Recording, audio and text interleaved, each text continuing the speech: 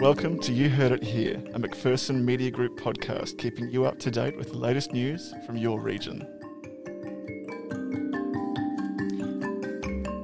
I'm Alana Christensen. And I'm Max Steenkamp.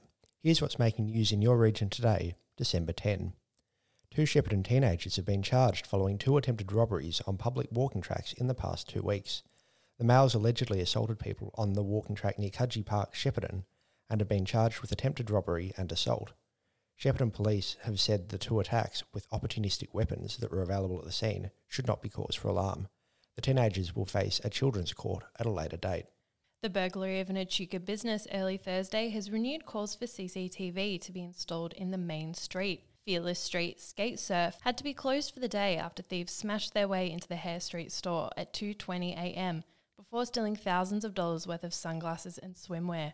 Devastated owner Delwyn Jones said the burglary was hard to take after what had been a difficult year. A man accused of growing a cannabis crop in a Shepparton house has been ordered to stand trial in the county court. 30-year-old Thien Nguyen pleaded not guilty through a Vietnamese interpreter in Shepparton's Magistrates Court online on Wednesday to charges of cultivating a commercial quantity of a narcotic plant, cultivating cannabis, trafficking a commercial quantity of cannabis, trafficking a drug of dependence, and theft of electricity.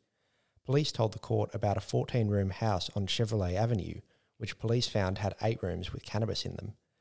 DNA police allege belonged to Mr. Nguyen was found on a bowl in a pantry and a water bottle in the makeshift kitchen, as well as on a cigarette butt in the foyer of the house and on a shower screen, on disposable gloves and on a fertiliser bottle. Magistrate Mary Ann McCallum committed Mr. Nguyen to stand trial in the Shepparton County Court. Workers in the Echuca CBD will have to park further from town after Campaspe Shire Council changed 8 all-day parking locations to timed parking. Council will remove all parking zones on High Street, Murray Esplanade, Leslie Street, Hopwood Place, Watson Street and Haygarth Street in a move to encourage increased occupancy and improved accessibility around town. This is despite Council's parking strategy from January 2019, recommending major safety upgrades take place at the Visitor Information Centre and Sturt Street car parks before Council removes the all-day parks on Murray Esplanade. Shepparton raised a staggering $39,000 for this year's Poppy Appeal after a tough pandemic year meant funds almost dried up for local veterans.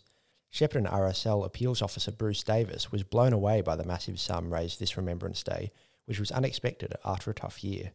100% of funds will go to supporting veterans and their families.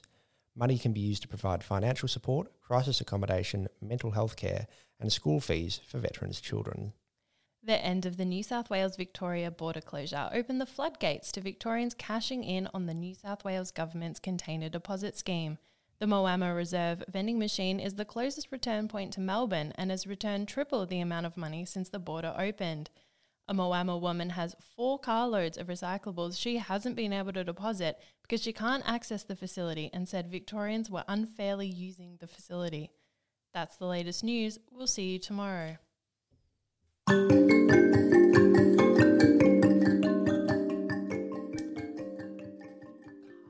do you have 4 carloads of recycling in